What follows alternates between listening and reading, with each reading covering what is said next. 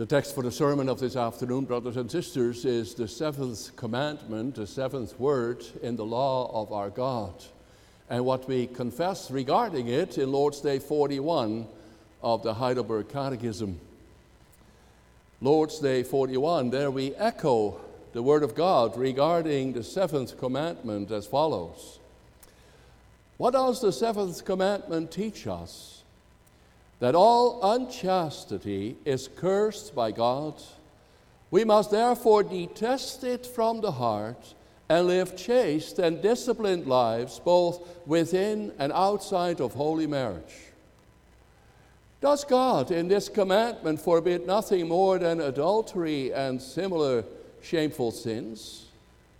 Since we, body and soul, are temples of the Holy Spirit, it is God's will that we keep ourselves pure and holy.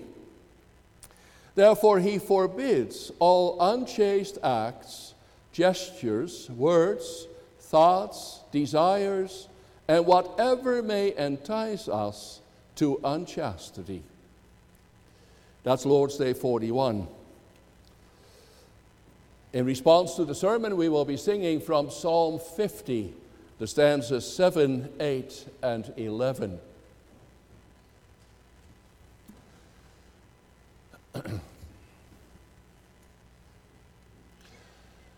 Beloved congregation of our Lord Jesus Christ, we are addressing the seventh commandment this afternoon, brothers and sisters, and Lord's Day 41. You shall not commit adultery. In the law of love, it's one of the commandments that are put in the negative. You shall not. When reading the Lord's Day, you also get a somewhat negative impression. At least, it doesn't sound too uplifting when it uses terms such as cursed, detest, and unchaste acts.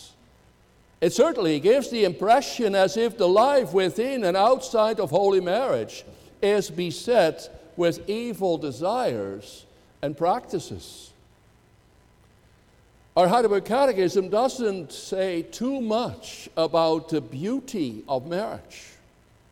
Rather, it seems somewhat reserved about our sexuality and focus on unchastity and unchaste acts, especially. Now, upon closer scrutiny, beloved, that's not true completely. It also mentions the fact that our bodies are temples of the Holy Spirit. That doesn't mean, though, that Christians are made of marble. Not only the Spirit, also our sexual feelings are dwelling in these temples. And that's not a problem in and of itself. God created us with these feelings. It's well possible that we are both people of flesh and blood and temples of the Holy Spirit.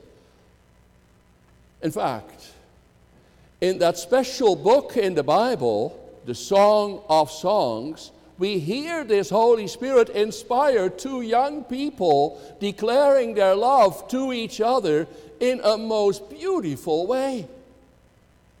The girl is fond of her boyfriend and exalts how handsome he is. The young man has a way with words as well, matching her praise.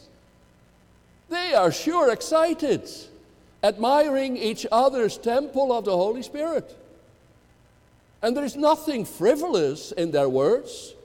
Rather, their words are as holy as the Psalms about Jerusalem or about the temple there.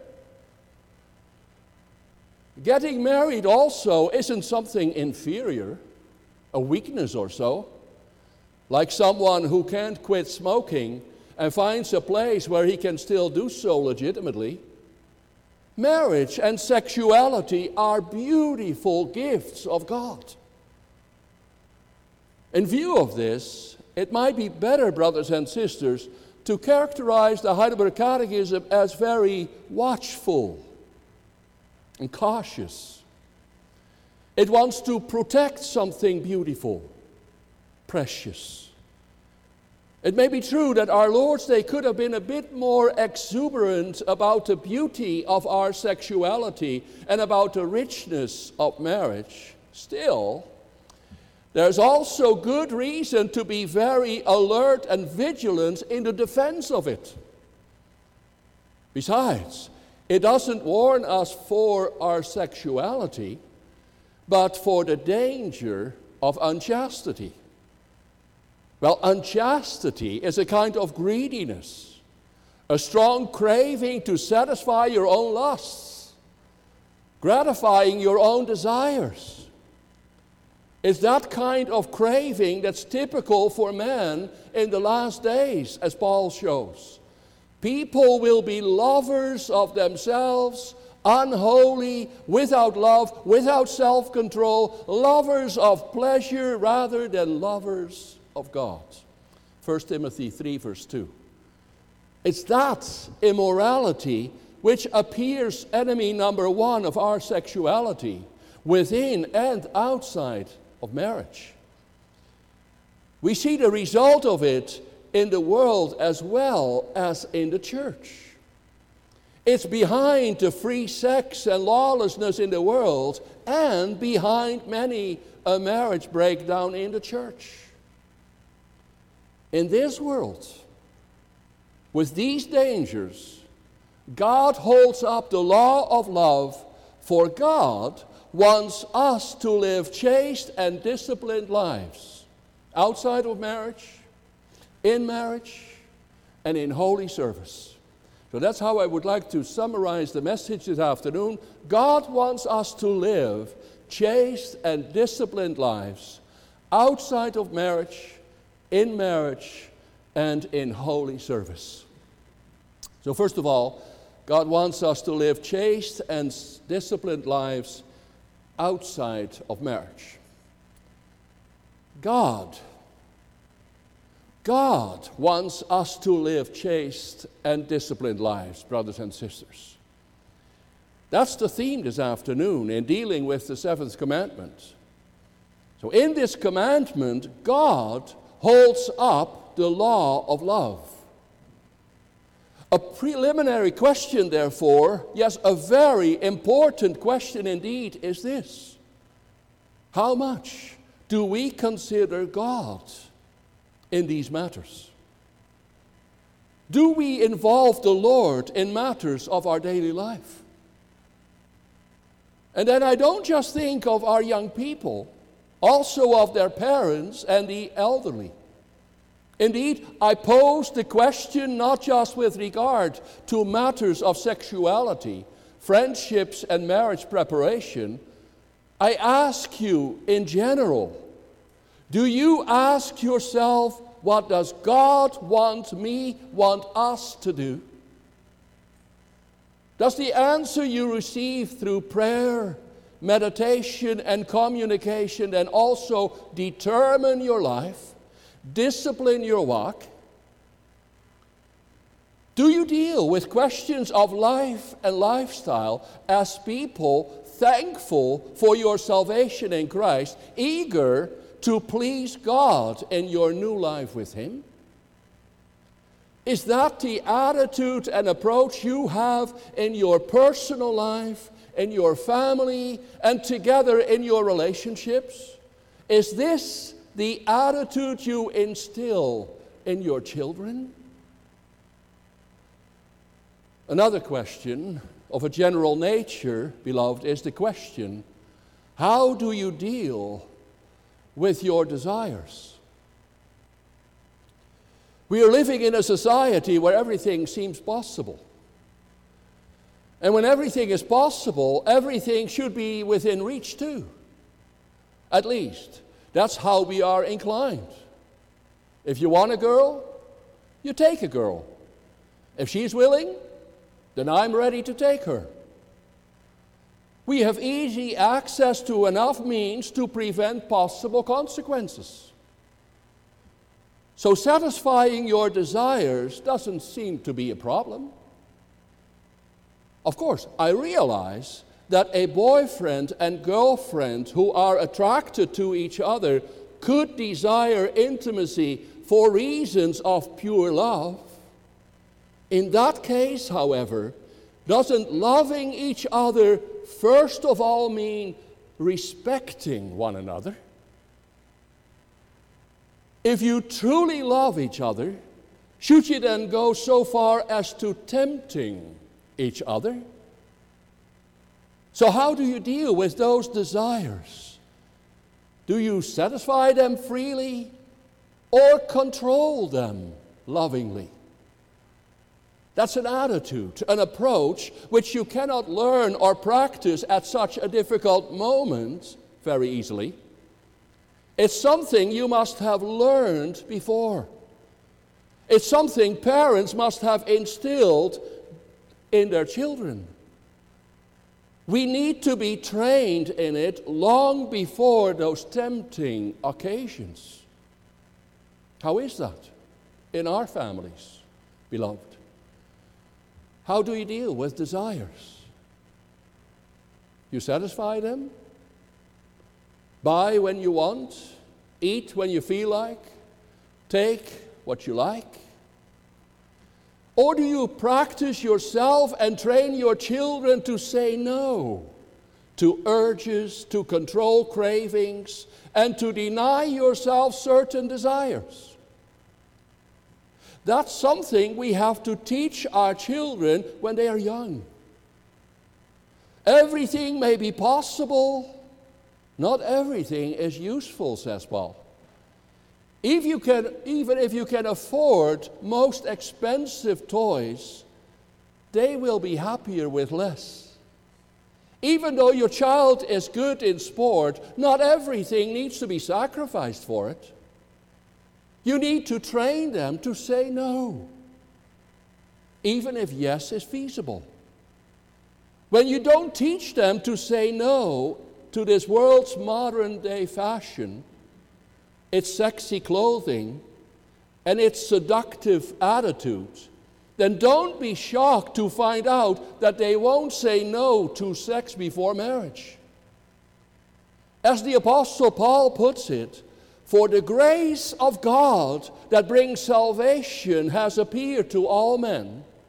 It teaches us to say no to ungodliness and worldly passions, and to live self-controlled, upright, and godly lives.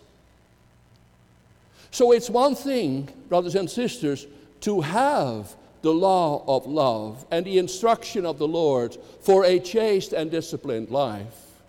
It's another to live by them. The Lord gives His word for our well-being and salvation, also in matters of love, sexuality, and marriage. That's what we have to learn from the Song of Songs. Love is not something with which you can play around. Neither can you do so with your sexuality. Sons and daughters of Jerusalem, I charge you, do not arouse or awaken love until it so desires. That's a timely call for our children, our young people to heed. It's always beautiful to see couples prepare themselves for marriage. Others have come to an age at which they are keenly aware of the opposite sex who wish to get serious about courtship. But that's not something that can be done without self-discipline, self-control, or without prayer. These are matters in which we need the Holy Spirit to guide us as to the choices we make and to help us when we are together and in love. Then prayer is the chief part of thankfulness. Our prayers must not be hindered due to our unchaste thoughts, desires, words, gestures, or acts. Rather, then true love will give you much joy, much pleasure, and lots of fun on the way to a lasting relationship, but within the limits of God's will.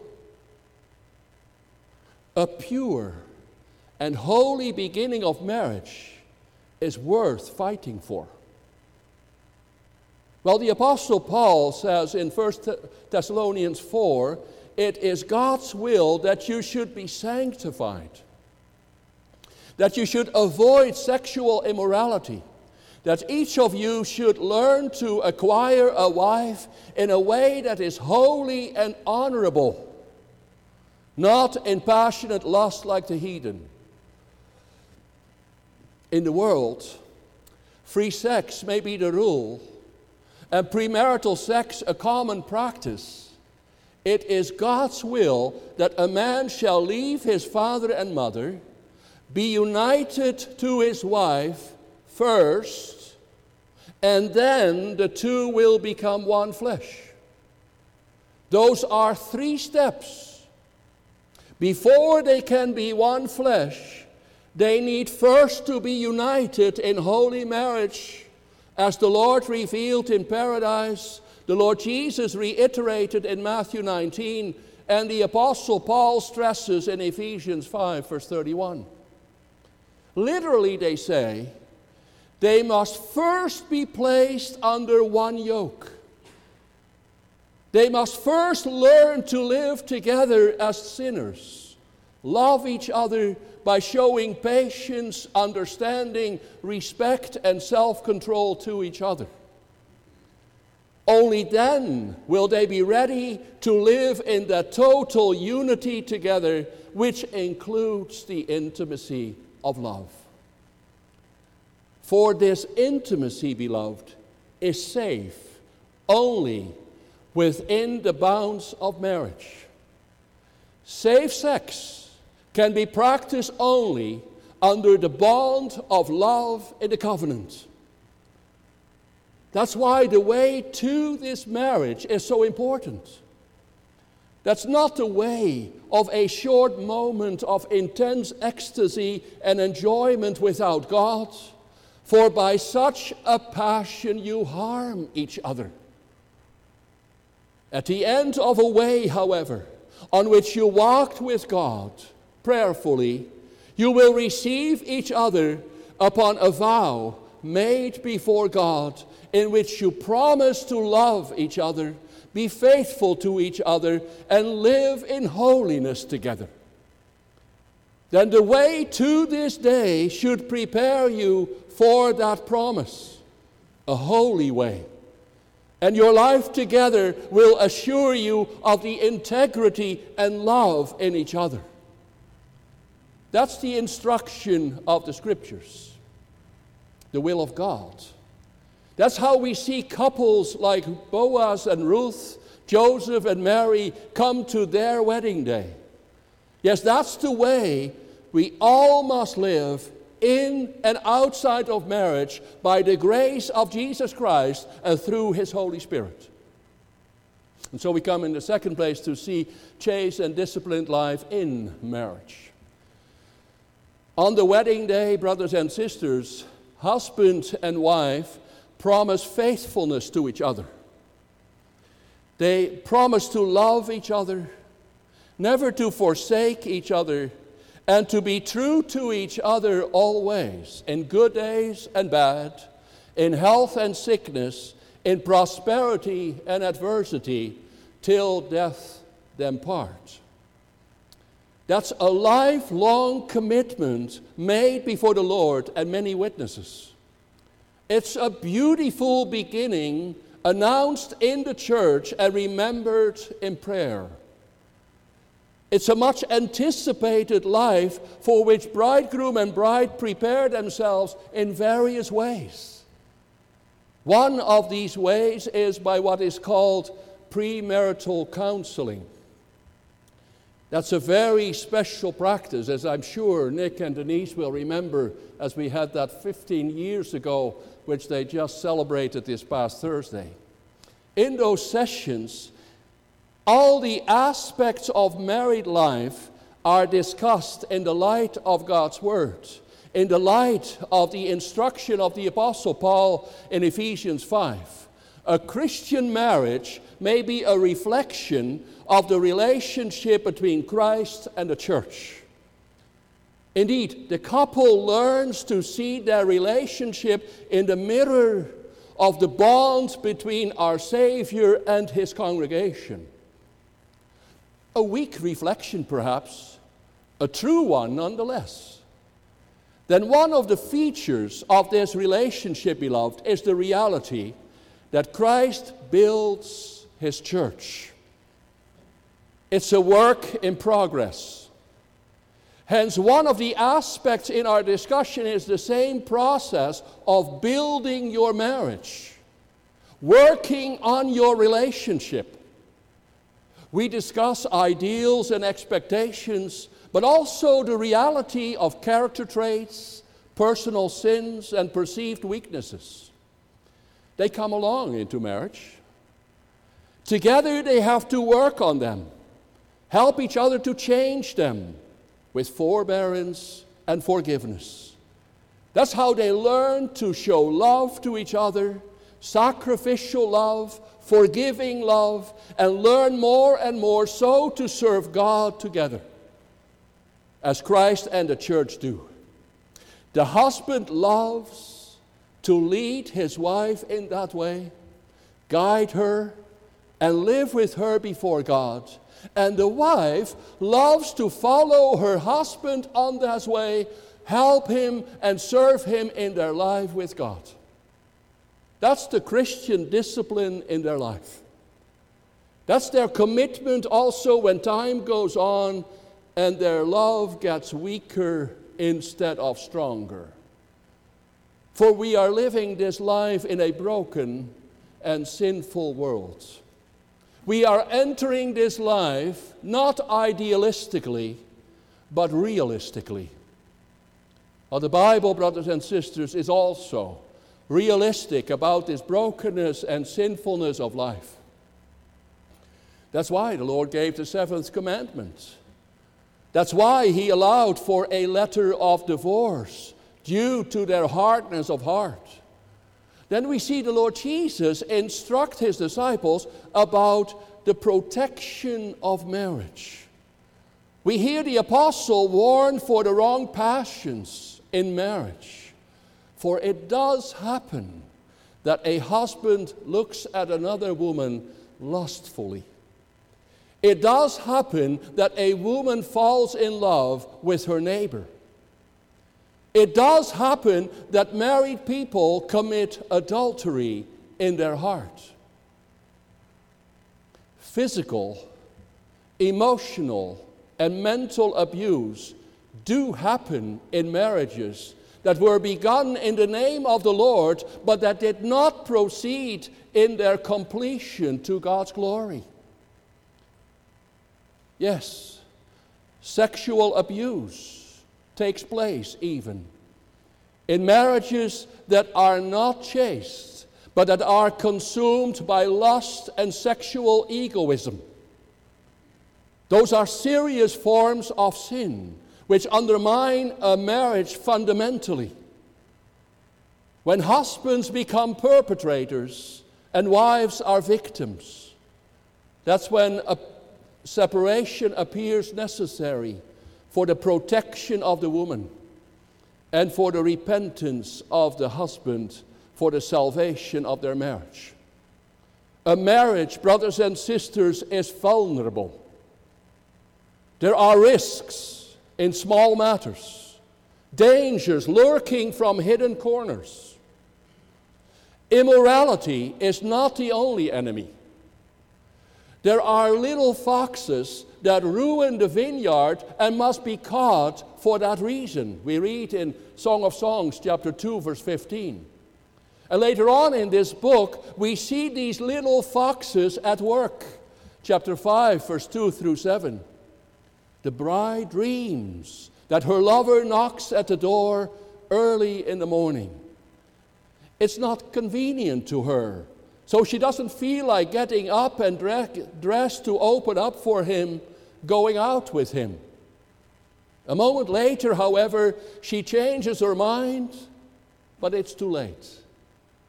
Her lover has left. It's a dream. How easily, though, it happens that a misunderstanding, a moment of irritation, or a difference of opinion leads to estrangement? Is it not risky, therefore, to bind yourself to a marriage that's lifelong? Even the disciples wondered whether it wouldn't be better to refrain from getting married. The solution, however, beloved, is then not found in an easier way to a separation or a divorce, but in the way of true faith and repentance, the way of seeking and accepting the help of God, which He promised. It's that way which the author of the letter to the Hebrews highlights, chapter 13, where he first writes, marriage should be honored by all, and the marriage bed kept pure. For God will judge the adulterer and all the sexually immoral. And then he reminds us of the fact that God has said, never will I leave you, never will I forsake you. So we say with confidence, the Lord is my helper, I will not be afraid. What can man do to me? Well, the form for the solemnization of marriage says too, that they may also believe the promise of God that they, as heirs of the grace of life, will always receive His aid and protection, even when they least expect it. What God has joined together, He also can and will keep together. Yes, can and will keep pure and make pure again. Does that seem, humanly speaking, impossible? Let's not say that too quickly. For many have experienced that what's impossible with man is possible with God. And we come to our third point, chaste and disciplined lives in holy service. Beloved, what a tender and precious matter it is, speaking about love, sexuality, and marriage in the light of the seventh commandment. And it's important that we do so together in the congregation of the Lord Jesus Christ, His body, His bride. That's relevant not only for those who are married or married with children, it's also important for the unmarried, for widows, and for our young people. Matters like these concern us all. Sins in this aspect of life affect us all. The Apostle Paul also involves the whole congregation in a life of mutual supervision and spiritual care. The older, he calls to instruct and encourage the newlyweds, Titus 2. The older unmarried are called to help and encourage the younger ones who struggle with the fact that they remain single. They are good examples to the young people that it is possible to live close to the Lord while you have to control your sexual desires for others. Each member, especially, can identify with the powers of sin, the passions of youth, and the years of struggles to keep your bodies pure, your relationships holy, and your life before the Lord in accordance with His will. Whatever our state of life may be, brothers and sisters, let us all remember that we are in that state as servants of the Lord. That too is an important notion in the reality that our bodies are temples of the Holy Spirit. We are here for service, married or not, with children or not, old or young. That notion has an external component and an internal component. Our body is important, and we may surely adorn ourselves to make us look attractive, as wife for our husband, as girl for her boyfriend, however, not in the worldly way of sexiness, Let's keep that in the bedroom. But in the spiritual way of modesty, gentleness, and loveliness. The men also show themselves as temples of the Spirit when they display care for their apparel. As older men in self-respect, and as younger men as presentable in holy array, holy attire. More important, however, than this practical appearance is our spiritual presentation as temples of the Holy Spirit. Can people see the Spirit dwells in you? That you serve God with your life? Can they see you are an attractive building of God? A pleasant servant of Christ? How they know that? In the words that you speak, in your conduct, your attitude, and in your priorities in life. There is joy in your life when there is music in your temple, a song in your heart, and happiness in your behavior.